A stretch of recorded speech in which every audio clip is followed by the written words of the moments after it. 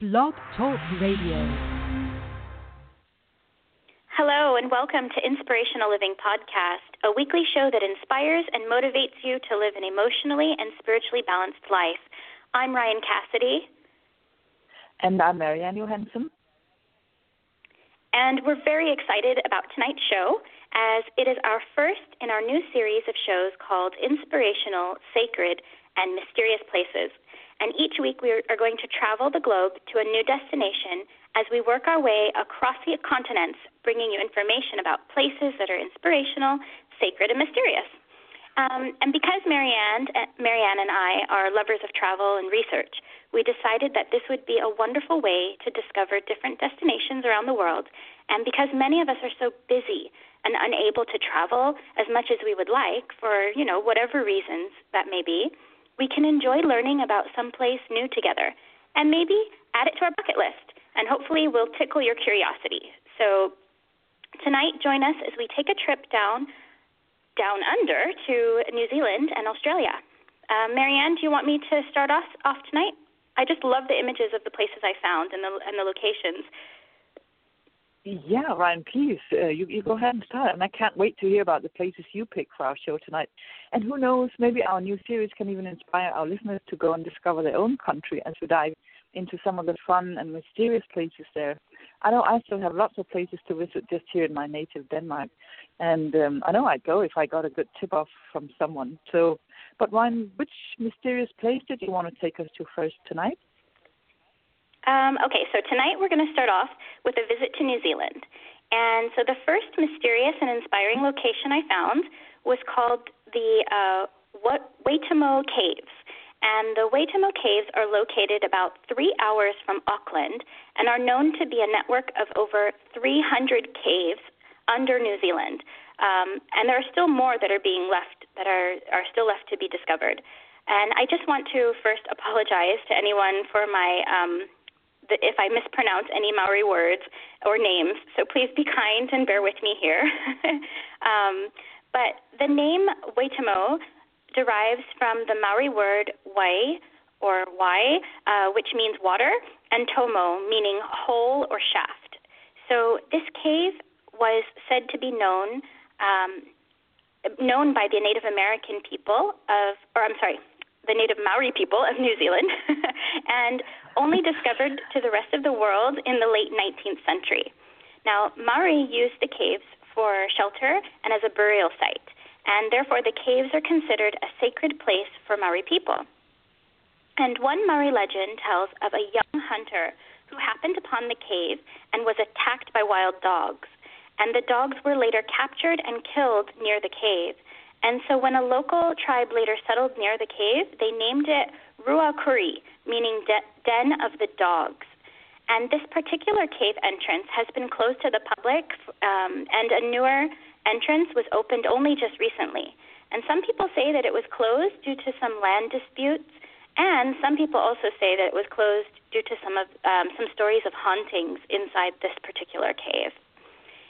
And in the late 19th century, a local Maori chief named Tane Tinora and an English surveyor named Fred Mace were the first recorded people to properly explore the caves. They took a canoe down the river, which leads into the cave, and once inside, they discovered many different passageways, some leading into complete darkness, and some leading into what they call a cathedral, which is an 18-meter high chamber. So it sounds amazing. And the Waitomo Caves are full of just many different types of natural wonders, such as like limestone formations, stalactites and stalagmites, and also many unusual species of insects. And one of the most famous grottos in the caves is called the Glowworm Grotto. And Tane and Fred eventually floated into the darkened grotto, which seemed to glow with starry lights all above them, giving the illusion that you're outside under a starry night sky.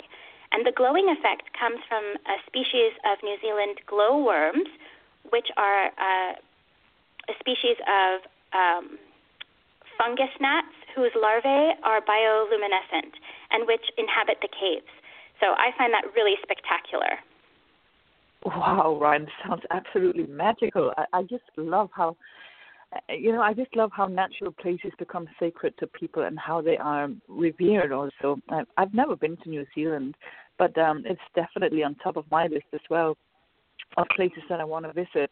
I mean, it's just the rawness of nature there, and, caves just seem to be something archetypical to us as human beings. I mean, caves used to be home to our ancestors, and there's something about entering caves that connects us to our primal or deeper instincts, isn't there?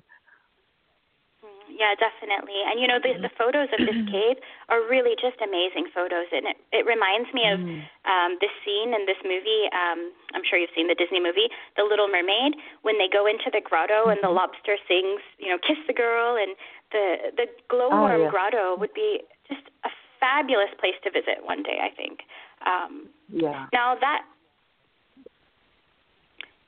Now, the other cave that is rumored to be haunted, Marianne, it said it would be. I think it would be fun to go into as well, but I'd probably chicken out before we get right into it, so I'd have to stay outside. I think I would be torn on that one too. I mean, I think I might need a little time to level up my courage, but I love the mysterious, and I think my curiosity and the explorer side in me would win, though. But a tough call, I guess. Would you like to hear about a place that I found interesting as well, Ryan? Yeah, definitely. Go ahead. I mean, there's so many in New Zealand, but I picked this one because of its raw beauty, and it's a highly recommended place to go if you want to go on a hike or even do some rock climbing. It's Castle Hill, and me too, I'd like to apologize in advance for if I mispronounce any Maori words or names here, but it's Kura Tauhiti, I think, as it is named by the Maori. So it's Castle Hill in English, and it's an amazing formation of huge limestone boulders and other rocky formations. And judging from the images I've seen of Castle Hill, Kura Tauhiti, it seems that wherever you go, you're sure to get some spectacular views and amazing nature experiences. And just nearby, you find Flock Hills, where some of the biggest battle scenes of the movie The Chronicles of Narnia were shot. And speaking of movie locations, as fans of the Lord of the Rings trilogy and The Hobbit will know, many locations around New Zealand were used for filming these epic movies. And you can go on special Lord of the Rings location tours when you visit New Zealand. Castle Hill is not one of them, but judging from photos, it still looks like scenery straight out of the movies, and you can imagine all sorts of beings running around there. Did you ever watch the Lord of the Rings movies, Ryan? I mean, I think they made a lot of people aware of the sheer natural beauty of New Zealand. I did watch the movie, and that's kind of really where I started to hear a lot about New Zealand, and of course from some of the teachers that I used to work with at school. But I don't know. I think it would be cute to have a Hobbit house. That's what I want to go and see. Yeah, me too. I'd love to see those too. But another reason why I picked Castle Hill is because I came across a statement by the Dalai Lama, who visited the place in 2002. And he apparently felt the sacred energies there so strongly that he proclaimed that this place is the spiritual center of the universe. And I found that so interesting and inspiring, and I just wanted to share that with everyone tonight. I would just love to go there and feel the energies myself. So that was Castle Hill, and I know that the next place on our list of mysterious and inspiring places is also a place of boulders and stones. Ryan, do you want to tell us about it? Yes, thank you. And that was so inspiring, Marianne, to hear that about the Dalai Lama. Well, the next location is a bit of a mystery in itself, and the origin of it remains unknown, and there's a lot of speculation that it could date back to a pre-Maori civilization, or could possibly be a step pyramid with a flat top, such as seen in the Mayan civilizations. So in New Zealand, near Lake Taupo, is the Kaimanawa Wall, located in the Kaimanawa National Forest. And the wall is visible at road level, And it goes far back along the road, according to the research that I did. The blocks of the wall are perfectly sculpted blocks and have perfect lines and edges that join together exactly and go backwards and upwards in blocks and levels. And the exactness of the stones has stirred up a lot of controversy with historians and archaeologists and tourists and locals as to the exact origins of this wall.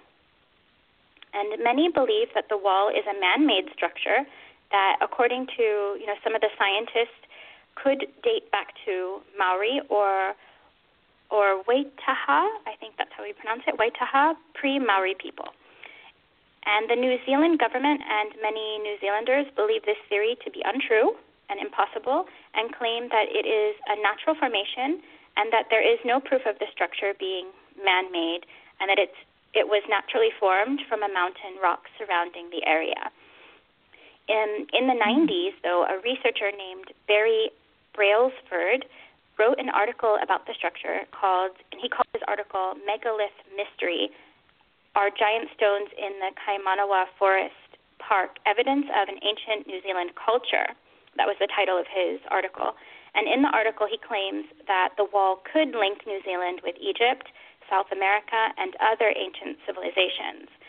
And on a video documentary that I saw about the wall, it said that the stone that makes up this formation was tested in an Auckland laboratory and was revealed that the stone is made of rhyolite and that this particular stone doesn't naturally occur near the Lake Tapau area, and that rhyolite does, however, naturally occur about 16 kilometers away from the Kaimanawa Wall, and researchers suggest that the stones were actually cut and then lifted and carried into the forest.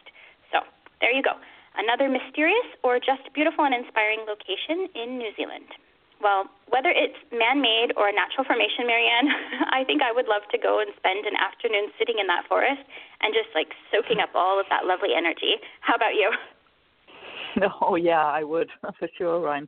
That sounds great. I would love to go see that. All these enigmatic places. I'd go to every one of them all over the globe, wouldn't you? Yeah, definitely. I was just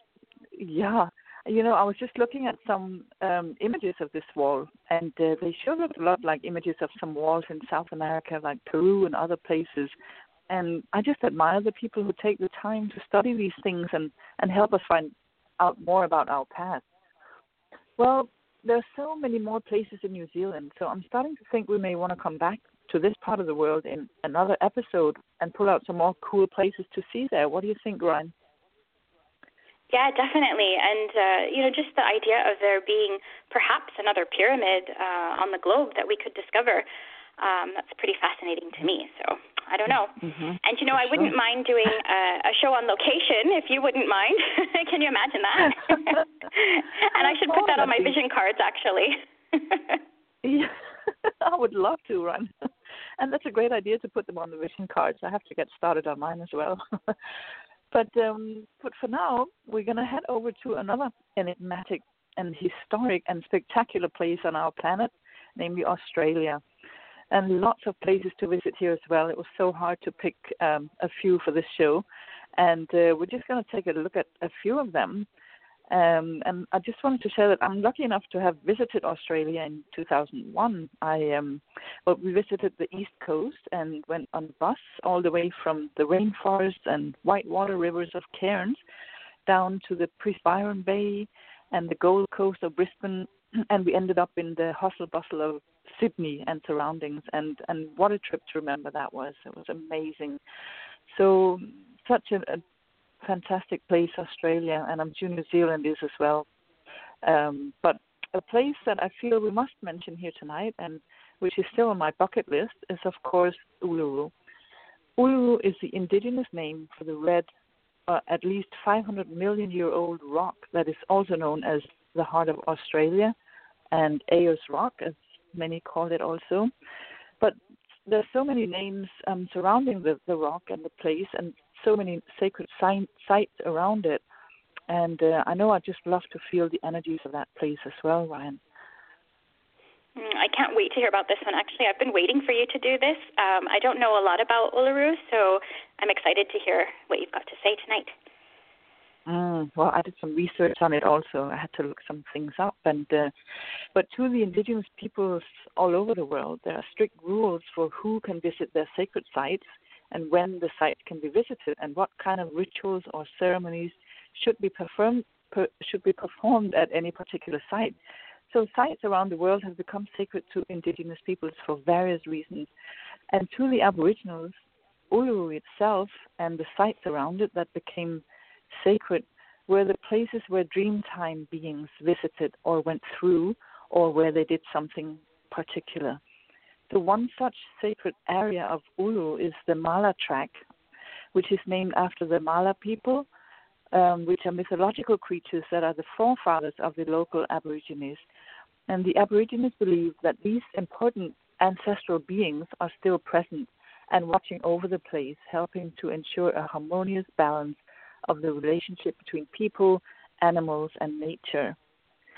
And in 1985, Uluru was handed back to the Aboriginal people in the area, who are collectively called Anangu, and I hope that I pronounced it right, and who have been living in the area for at least 30,000 years, according to my research. To them, the whole area is very spiritual, special, and sacred, and they actually find the climbing of the rock disrespectful, as to them, the spirits of their ancestral beings still reside in the rock.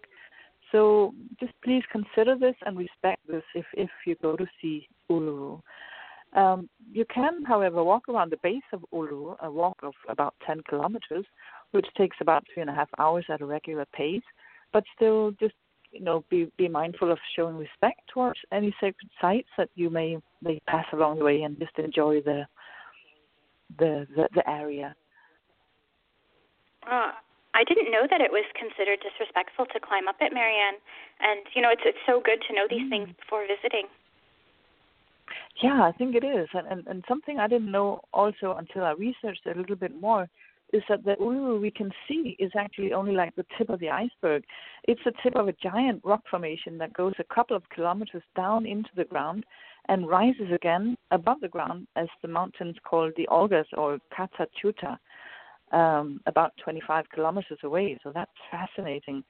And I saw the red color. I know I had read this years ago, but I forgot actually how the red color came, and it comes from oxidation of iron minerals within the rock structure itself. So being exposed to the oxygen in the air over millions and millions of years has made the iron minerals go rusty. So amazing history and symbolism surrounding this unique spot on our planet, Ryan. Yeah, it's so beautiful. And, that's interesting that's how the red color has come from. And I think everybody knows it and recognizes it from that reddish, rusty color. And I put up a picture on our Instagram, and it just looks so beautiful with the blue background of the sky behind it. So just beautiful. I'd love to see that. Yeah, for sure. Okay, so another place that I found in Australia, which is quite interesting, and many people don't know about this one. I know I certainly didn't know about it before I did research. It's called Bull's Pyramid, and it's located off the eastern coast, and it's about 30 kilometers east of Lord Howe Island. It's the world's tallest sea stack, and it's said to be part of a 7-million-year-old volcano that existed in the Pacific Ocean and was once a part of the lost continent of Zealandia. Now, that's someplace I've never heard of before, and I think we had discussed this, Marianne. I think it was also surprising to you as well, wasn't it? It was, yes. And as much as we're into lost continents and all these myths, and or legends, we didn't know about this Zealandia, so that was interesting. It's very interesting. Definitely a place I'm going to have to research after this.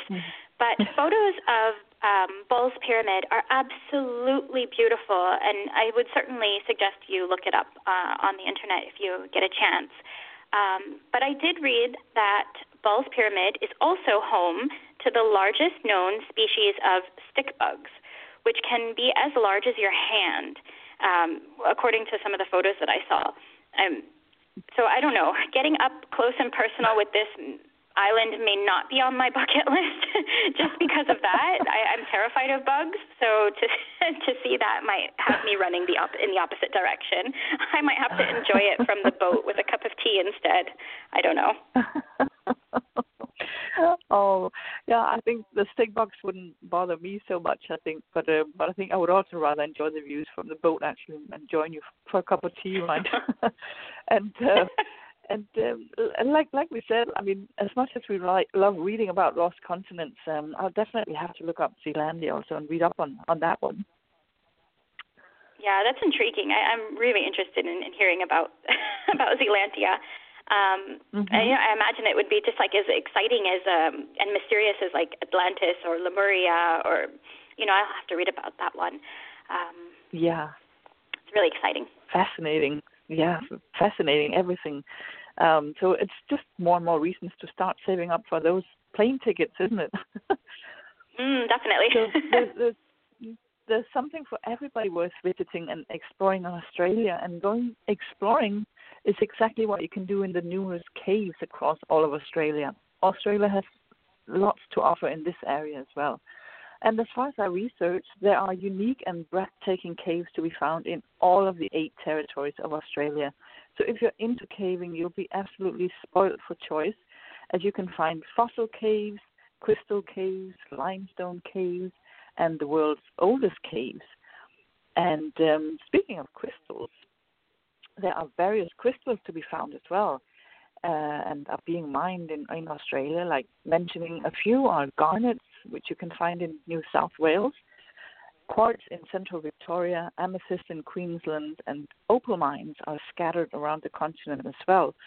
And I'm sure I didn't mention all of them here, but you can research everything online and find mines also if you're into crystals as well.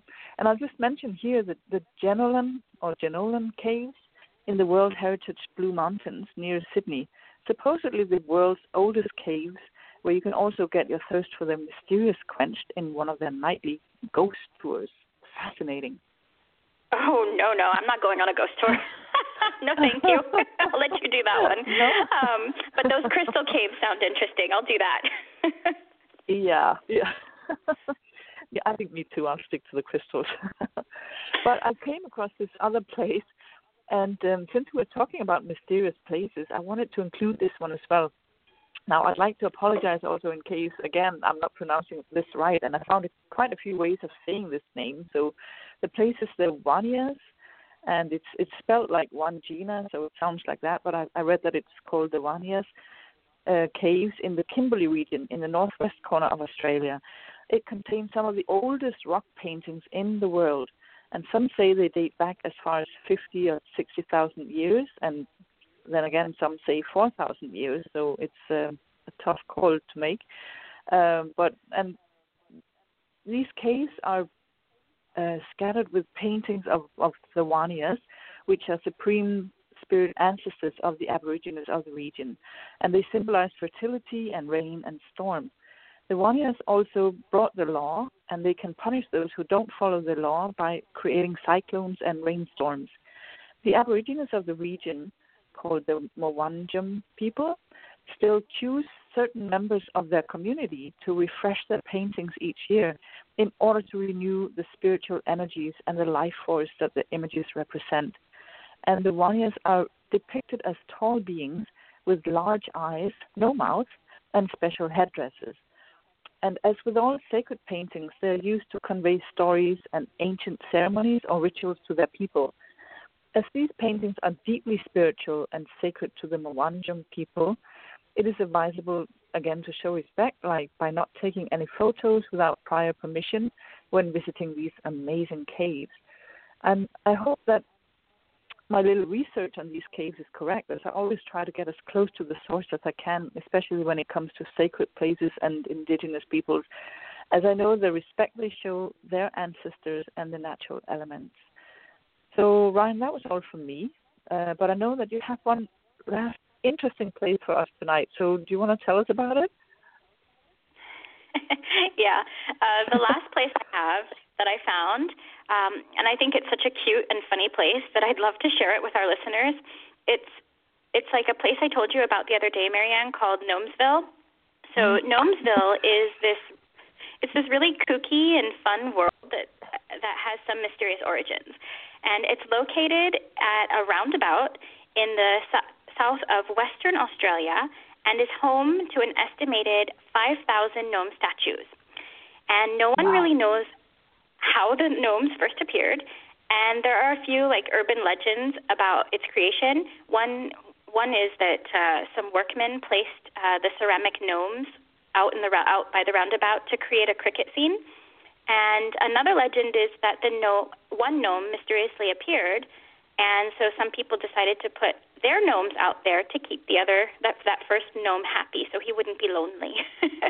And as silly as it sounds, this place has really become super popular amongst tourists, even when, they even have guided tours that'll take you to Gnomesville, which also has a picnic area and a park nearby.